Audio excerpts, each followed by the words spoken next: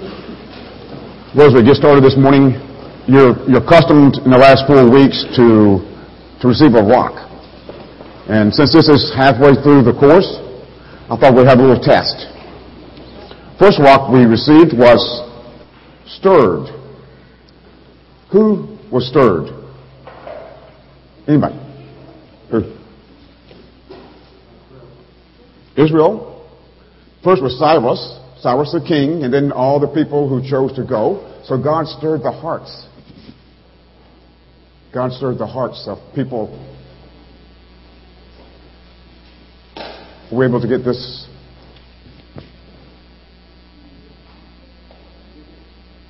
Is it okay? Okay. So God stirred the hearts of people. And this is in chapter 1, to return. Some he stirred to give. Second rock was tears. Who cried?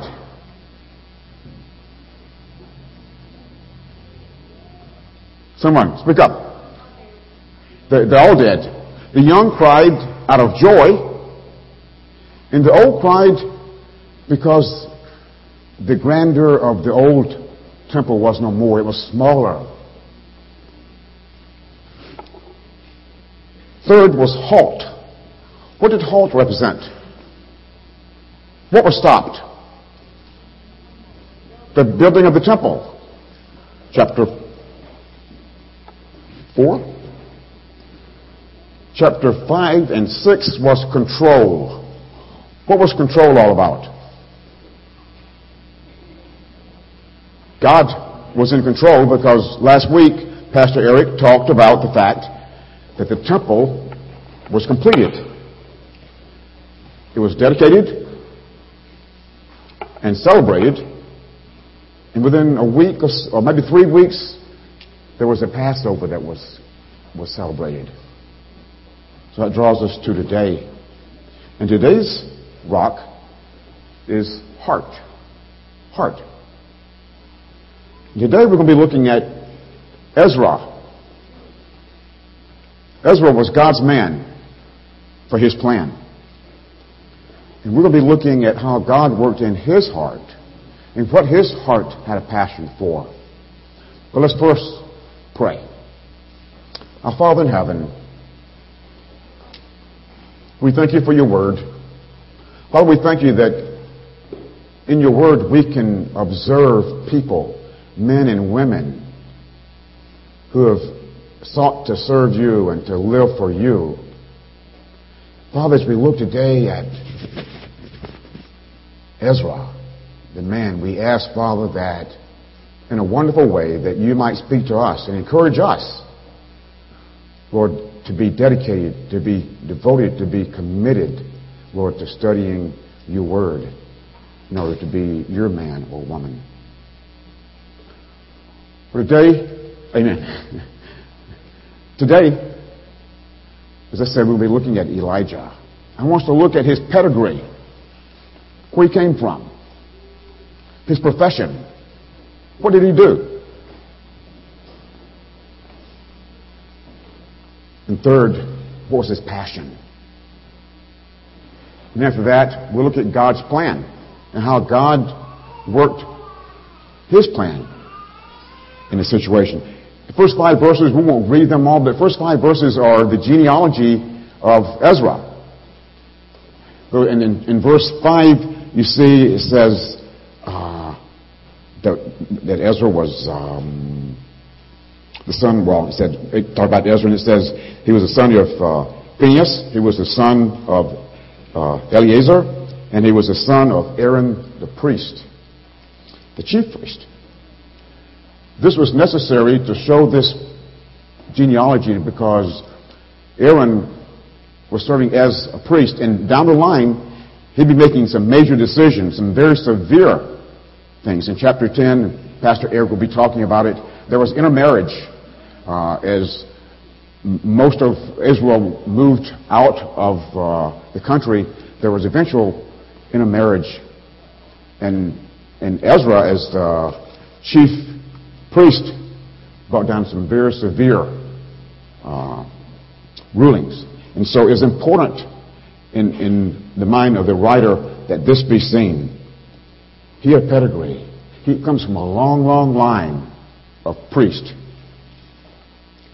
If you remember in chapter 2, as they had returned, there were some men who thought they were priests and should be priests, but they couldn't prove it with their genealogy.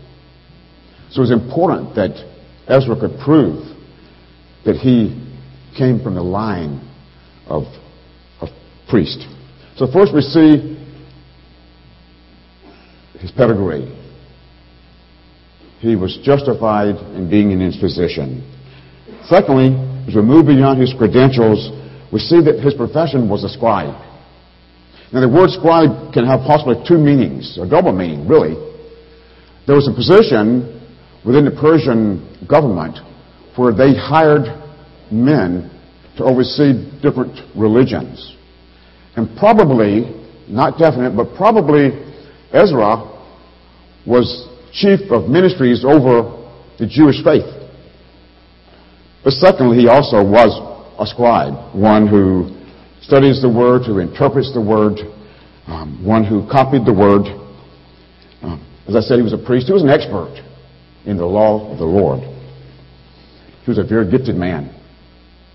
As a matter of fact, most rabbis would say that he was second only to Moses. So he has a very, very strong name among the Jewish people. Well, we've seen his pedigree. We've seen his profession as a scribe. Let's now look at his passion. Chapter 7, verse 10 reads, "For Ezra has set his heart to study the law of the Lord, and to do it, and to teach his statutes and rules in Israel." It says that he had set his heart. And that word set carries with it the idea of being devoted to something. It carries with the idea of being determined to complete that task. Ezra was determined to complete a task. Secondly, we look at that word heart. We're all familiar with the fact that heart is used as a center of our lives. In Proverbs it says, above all else, guard your heart, for everything you do flows from it. So Ezra set his heart, which is the center of his life, to do what? He prepared himself to study God's Word, to live accordingly, and to teach God's Word. Let's look first at studying God's Word. Psalm 119, 97 through 104 is a passage I think we know, but to me it shows the power of God's Word. It says, "Oh, how I love your law. It is my meditation all the day.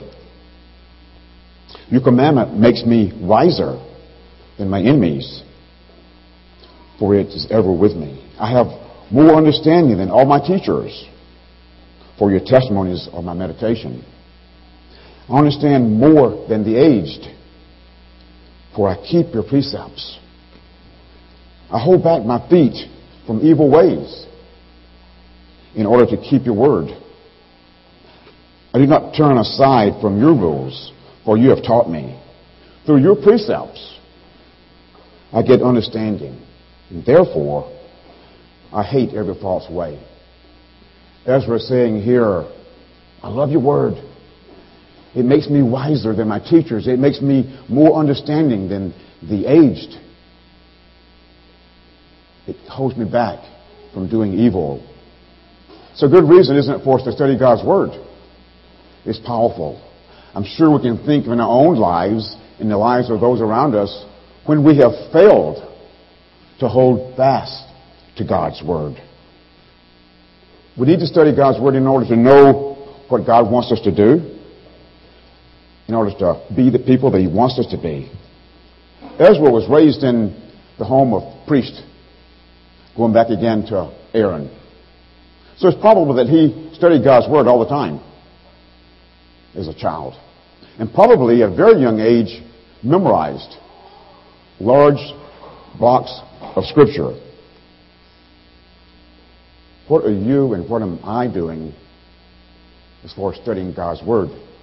Just yesterday we had Gateway Theological Training, which provides in-depth training for those who desire it. We have adult learning classes where we typically have 30, 35 women. Today was a little bit short, a little bit lower. 15 to 20 men for adult learning classes. A chance to study God's Word. Third way to study God's Word within here is small groups. Are you connected? Are you studying God's Word? It's so very clear that we need to be in God's Word.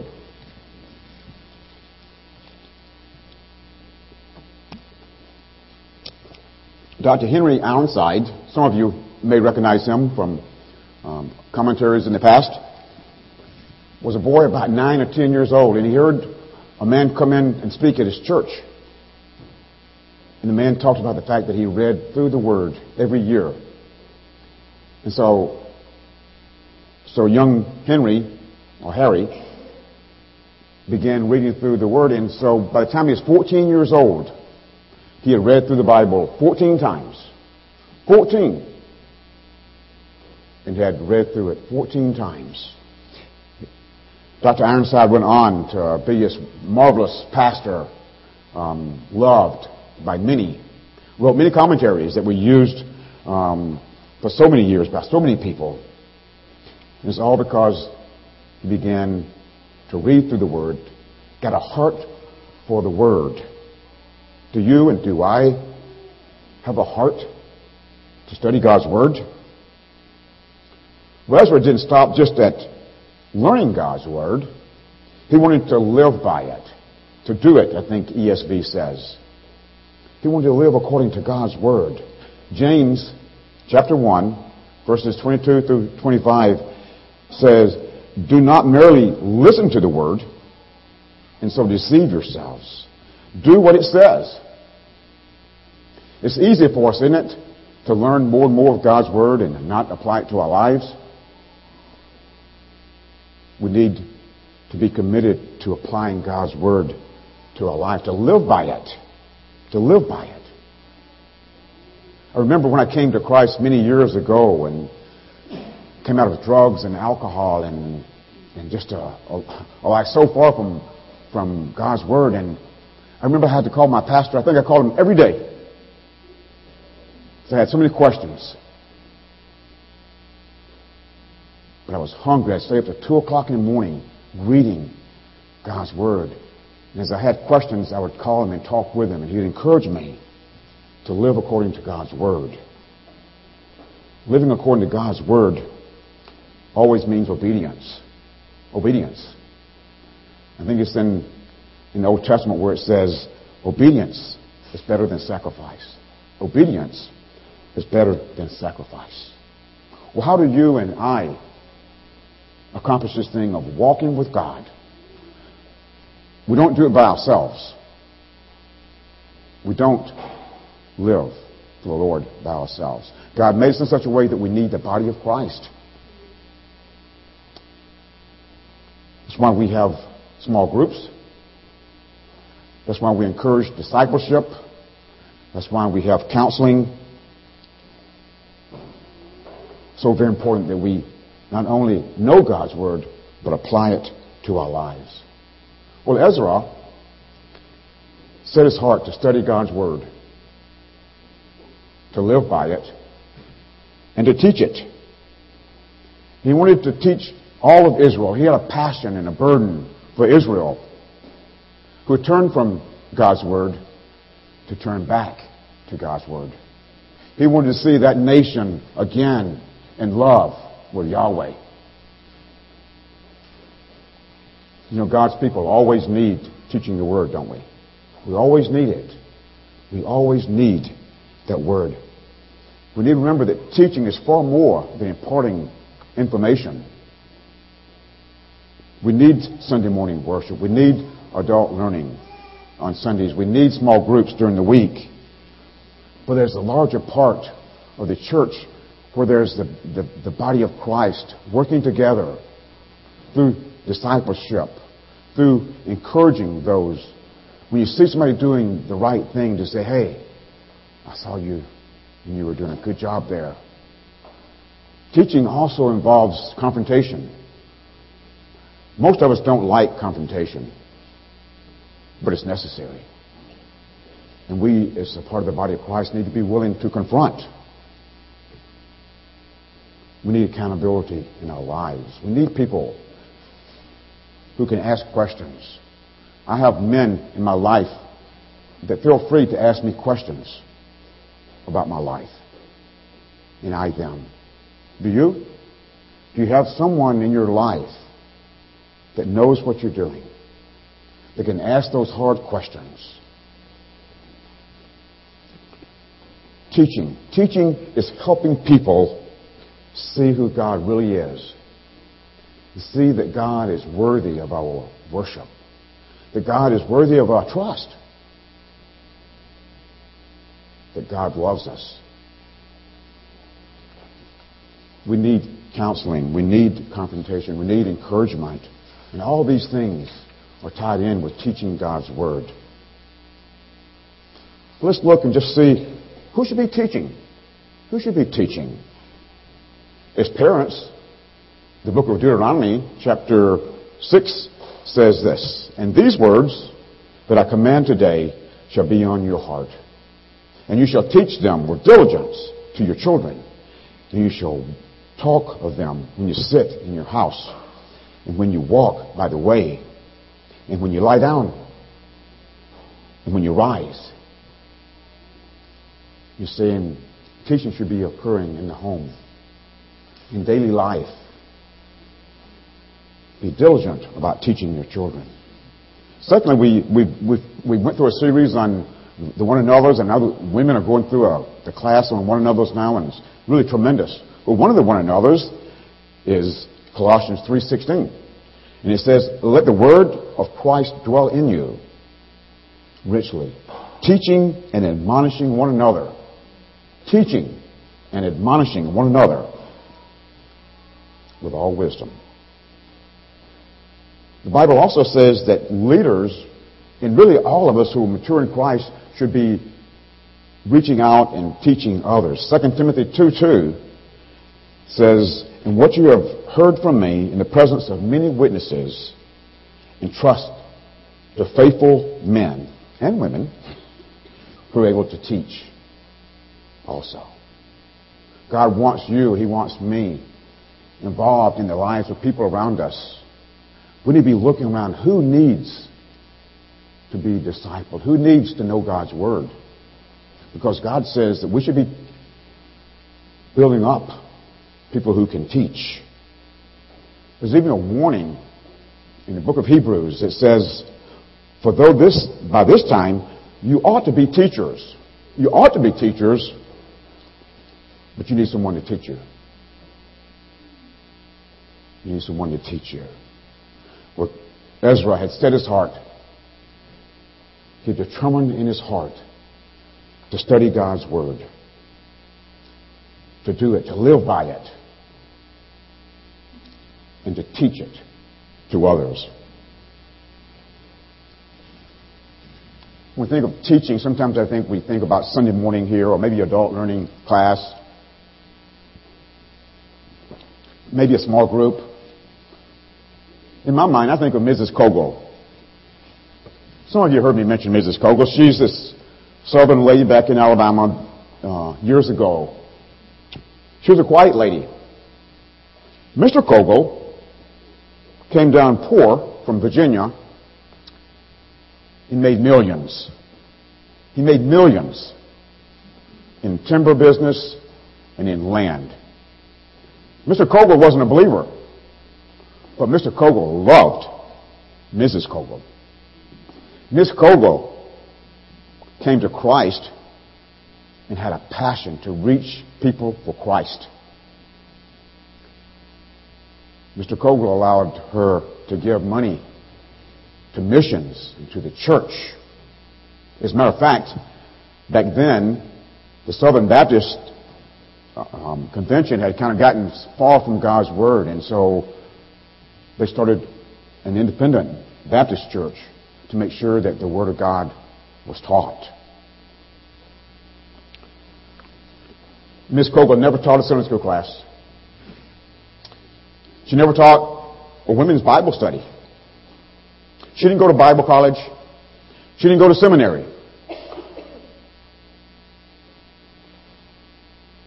Yet, she still has tremendous influence on people today. She's been dead years. But Mrs. Kogel lives on. Miss Kogel had 10 children. I think 9 of them lived for the Lord. 1, I'm not sure. But their descendants today, children, grandchildren, great-grandchildren who are walking with God. Some are pastors. Some are teachers. Some are business people giving to ministry. I can still see Mrs. Kogel. Again, remember, we're back in Alabama, back in the 60s and 70s, where there was racism. And the two races, the whites and blacks, didn't mix. You can see Mrs. Kogel. She went over to the black community. She shared the gospel. She loved them. Miss Kogel had a heart for the Lord. She had a love for people. And God used her in so many ways. I have no idea what she gave. I'd say she gave at least hundreds of thousands of dollars to missions. Maybe millions. She gave me my first car when I came up as a missionary at ICI. Brand new little Toyota. She supported translation projects in South America. She worked with missionaries in Asia, Africa, the United States. A passion of hers was Christian radio. And you have to realize where I grew up was on a farm. It was very, very rural. You're not likely to get a Christian radio station there. But she had a heart and a burden. And today, there's not just one radio station in Alabama. There is a network of Moody broadcasting radio stations in rural and small-town Alabama and Mississippi because of Mrs. Kogel. Miss Kogel still has impact. Mrs. Kogel, though extremely wealthy, gave away hundreds of thousands before her death, left 40 to 50 million to her children and grandchildren, rode in a very simple, plain, un-air-conditioned car in hot and humid Alabama. She never wore fancy dresses, very low-key, always concerned for others. When I trusted Christ, she gave me my first Bible. And I watched her every time someone came to Christ, she gave them a Bible. Mrs. Kogel never taught a class. Never taught Sunday school that I know of. Never taught a women's study. But oh, did she teach. Oh, did she teach. Oh, did she teach. Today, though she's dead for many years, Mrs. Kogel continues to impact not just Dixon Mills, Alabama, but yes, Alabama, Mississippi, but all the world, because she was committed to seeing God's Word taught. God wants you. He wants me to study His Word, to live accordingly, and to teach it, just as Ezra. Some of you may never teach a class, but we can have the impact if we set our heart to study God's Word, to practice it, to teach those around us. We've seen Ezra, the man of God. We've seen his pedigree. He comes from that long line, that first chief priest, qualified, has the credentials to be where he is. His profession, a scribe, a priest. His passion, to know, to study, to live out, and to teach the Word of God. Well, we've seen the man of God. Let's now move on and look at the plan of God. And these are in verses 11 through 26 that were read earlier. In this we see the plan that God had to accomplish His purpose in the nation of Israel. Remember, Ezra was in Babylon. He was 900 miles away. It was a rough trip, 3.5 to 4 months to get there. We didn't use the word stirred today on the rock, but we could have, because God stirred his heart to be willing to go. And he stirred another king, just as we looked in the first chapter, King Cyrus. This time, he stirred King Artaxerxes. In verse 11 we read, "This is a copy of the letter that King Artaxerxes gave to Ezra the priest, the scribe, a man learned in matters of commandments of the Lord and his statutes for Israel. Artaxerxes, king of kings, to Ezra the priest, the scribe of the law of God of heaven. Peace. Now I decree." And he goes into the decree. In this passage, again, we see King of Persia, most powerful man at that time, authorizing Ezra to accomplish his commission. We see God's provision as this king provides for his plan through all the governmental treasuries. And in these, from verse 11 through 26, there are 5 stipulations. It was read earlier by Cohen. We saw all that was given, but 5 things that are in these verses. First one is, King Artaxerxes authorizes Ezra to lead a group back to Jerusalem in order to ensure that God's law was upheld, that God's law was taught. Ezra was ordered to do an inspection of the Jewish community. And he used the Pentateuch. He used the law of Moses as a standard. Second stipulation was that he provided funds for the temple. If you look, you're seeing that passage that it talked about free will offering among the Jews. It says it provided silver and gold to buy bulls and rams and grain for offering and drink offerings. It says also that King Artaxerxes returned vessels that had been kept from previous times.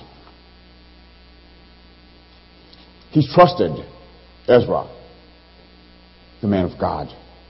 Because in verse 20 he instructs the people in the treasuries, give him anything that's needed.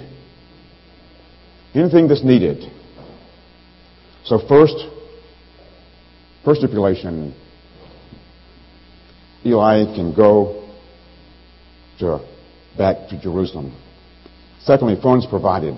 Third, he commands the treasuries in the province there to provide resources. Verse 22 says, whenever the priest Ezra the priest, an expert in the law of God of heaven, asked you must provide promptly up to 7,500 pounds of silver. That's over 2 tons. That's going on 3 tons of silver. 600 bushels of wheat. 600 gallons of wine. 600 gallons of oil. And salt without limit. You see God working in His sovereignty through this man who's king, providing for all the needs for the temple. Fourth, in verse 24, the king exempts all the workers within the temple. It says, in verse 24, we also notify you that it shall not be lawful to impose tribute or custom or toll on any one of the priests, the Levites, the singers, the doorkeepers, the temple servants, and other servants of the house of God.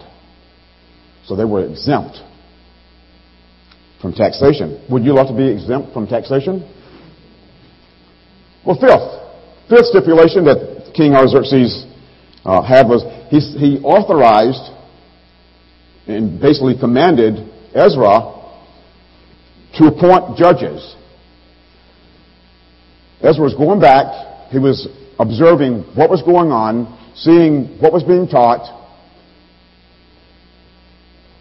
looking around, not in a nosy way, but he was finding out what was going on. It was initially a fact-finding situation. Then he goes on,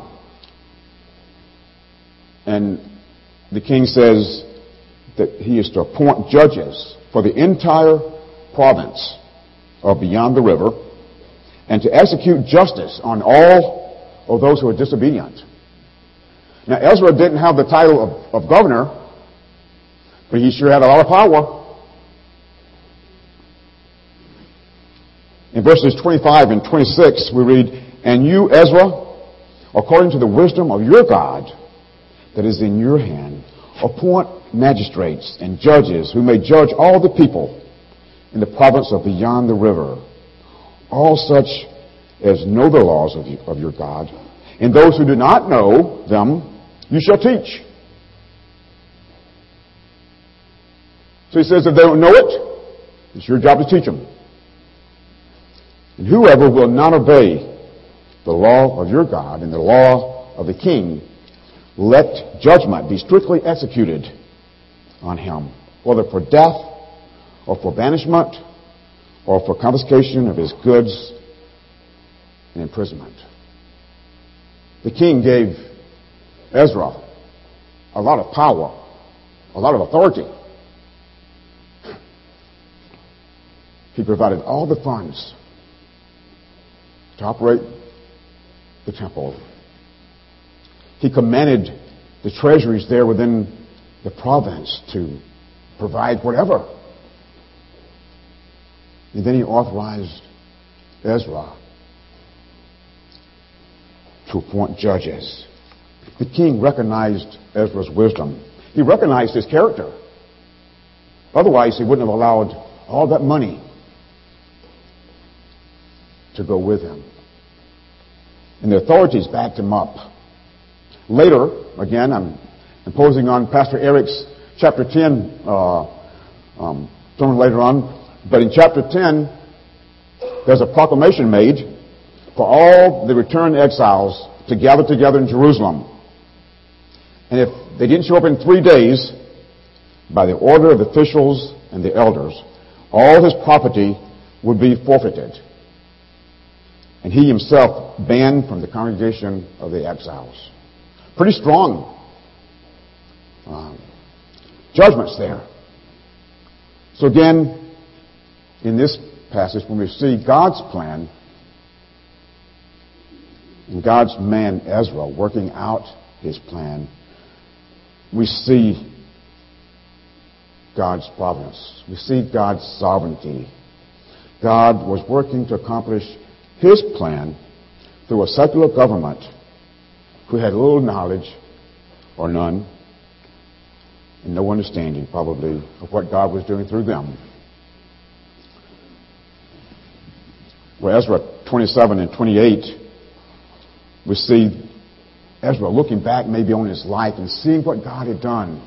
And he burst forth in praise and worship of who God is. Blessed be the God, the Father blessed be the Lord, the God of our fathers, who put such a thing in the heart of the king to beautify the house of the Lord that is in Jerusalem, and who extends to me his steadfast love before the king and his counselors and before all the king's mighty officers. I took courage, for the hand of God, of the Lord my God, was on me, and I gathered leading men from Israel to go up with me.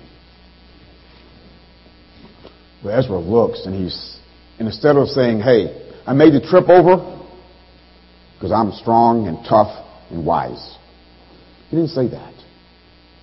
He looked back, and he didn't see all the success and say it was all about me. He said, blessed be the Lord, the God of our fathers, who put such a thing in the heart of a king to beautify, to honor a temple 900 miles away. A temple that wasn't his religion. Blessed be the Lord. And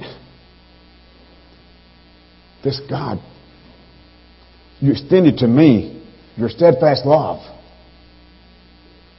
before the king, before his counselors. Ezra could have said, I'm a real bright man. I'm really sharp. And it's because of my words, my way with words, that the king did this. Isn't it easy for us when we do well, we begin to take back a little bit of the credit? But Ezra didn't do that. Ezra acknowledges that it was God. It was God who gave him success. It was God who brought honor to the house of the Lord. It was God who extended his love. I skipped over this purposely in verses 6 and 9. Verse 6 reads, the king granted him, and this is talking about Ezra, the king granted him all that he asked. All that he asked. For the hand of the Lord was upon him. The king granted all that Ezra asked because the hand of God was upon him. In verse 9, this is when Ezra had made that 900-mile trip, 3.5 months, I believe, of travel. He says, on the first day of the 5th month, he came to Jerusalem, for the good hand of God was upon him. Again, he recognized it was God. It was God. Well, what does the hand of God mean anyway? We see it 4 or 5 times, at least 5 times in the book of Ezra. Nehemiah, coming right after it, has it over and over. What does it mean? Well, God's providential care for us means that his grace and his kindness, along with his wisdom and his power, flow freely from his hand to our lives. In good times and in bad times.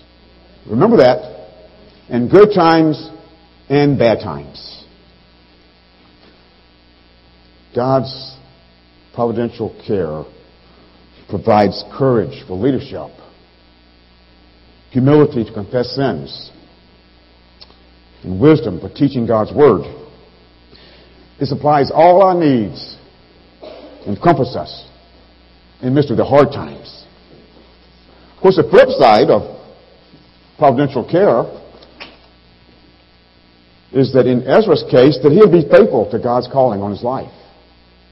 And Ezra was. He was committed to studying God's Word and to living by it and to teaching it. Ezra wasn't a puppet. He was a human being with a mind and with a heart and with a will. And he needed to be faithful to God's calling on his life. Just as each of us today are human beings. We're not puppets. We have hearts and minds and wills. And we don't understand all this for God's sovereignty. We know that he works in ways that he accomplishes his will. But we're responsible. We're responsible. Oftentimes, we can't see what God's doing in our lives or what his purpose is. I'm reminded of Joseph. We're all familiar with the story of Joseph in the book of Genesis. We know that his brothers sold him into slavery, thinking he was probably dead. We're familiar with the story of how, because of the famine, that his brothers came back, and eventually they were reunited. And the brothers, of course, were scared.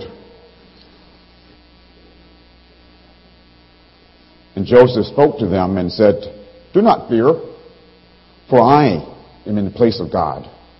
As for you, you meant evil against me, but God meant it for good, to bring about that many should be kept alive." So he said, "You meant it for evil, but God meant it for good." God was sovereign. Just as Ezra in verses 27 and 28 burst into thanksgiving and praise for this God whose hand was upon him, you and I need to burst into praise for this God whose hand is upon us. If you weren't here Thursday night for vertical worship, you missed a good time because we were praising God and thanking God. Well, God is sovereign, not only in big things, but in our daily lives. And we're responsible. Ezra had to be willing to leave his comfort and to go to Jerusalem. God's Word often compresses ideas, big ideas, into passing phrases. I love Philippians 2:12 and 13, where it says that we're to work out our own salvation with fear and trembling. But this follows. It says, "For it is God who works in you, both to will and to work for his good pleasure." It's God working in us. We're told in Leviticus to be holy because I'm holy. In Leviticus 20, it says, "Keep my decrees and follow them. I am the Lord who makes you holy." Who makes you holy. Leviticus 21 says, "I am the Lord, am holy. I who make you holy." God, in his providence and his sovereignty, works in our lives to bring about his will. Ezra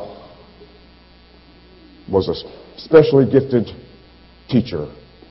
Not all of us will be gifted in that way. Not all of us will be teachers. Not all of us will teach formally, but we're required to learn God's Word. We're required to know God's Word in order to know him and to make him known, in order to live for him. You may not be up front in what you do. I look around and I see so many people who have different gifts. Rick's hiding behind the post there, Rick Lexby. He does teach, sometimes he does come up here. But Rick's a man who, he loves numbers. He works for the IRS. You know what? Rick goes over to the offices and spends 3, 4, 5 hours on doing books. You see, each of us have different gifts and different abilities. No one is better than the other. It's because God gifted us. We're the body of Christ. We don't need to be all arms or all legs.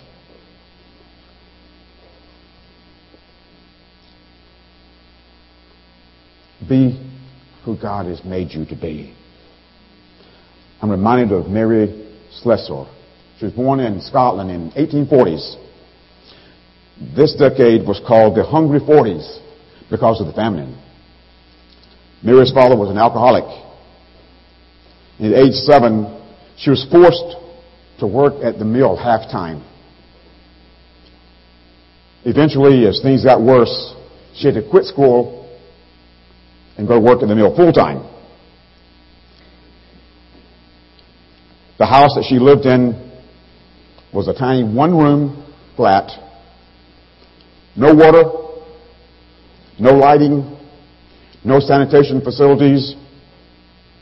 It was a tough world for this red-headed, streetwise young lady. But one day she heard a missionary from what is now Sudan, I think called Calabar back then, came and shared about the ministry there. Her heart was inflamed. She wanted to go. It seemed that everything was against her and everyone. Everything and everyone but God. But God. And she went. She went in the midst of all the slave trade and all the things that were going on. It's a tough, tough area. She became known as Mary, Queen of Calabar, because she had that tough love. She adopted dozens of African babies that were left in the bush. She would threaten at times. She would do whatever it took to save the kids. When Mary Slessor, the fighting Scot from the slums of Dundee, went to an Africa that was reeling, again, with slave trade, with pagan practices where when twins were born, the view was that one had the devil for the father. So both were killed because they didn't know who.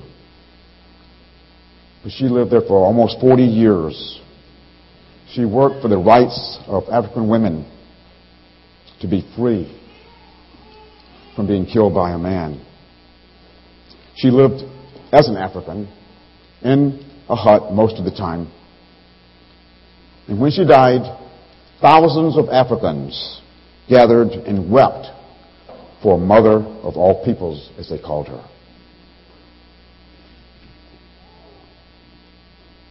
We're called to know God's Word. We're called to study and to live by God's Word and to teach it in the way that God has called us to do. Ezra did. I mentioned the rock to you earlier that has a rock on it, or has the word heart on it. Is your heart devoted to be that man or woman of God? What is your heart set on? Let's close in word of prayer. Our Father in heaven, Lord, we thank you for the life of Ezra. Father, of your providential care over him. We thank you, God, that he was your man to accomplish your plan. And Father, you provided. Father, may our hearts be such that we love you in a way that he did. That we'll be totally devoted to you, Father, to knowing your word and to living it and to teaching it. We pray this in Christ's name. Amen. So this time, if counselors will come forward, we will begin with the song. If you come in today and have a burden, if you have a question, feel free to come forward for prayer.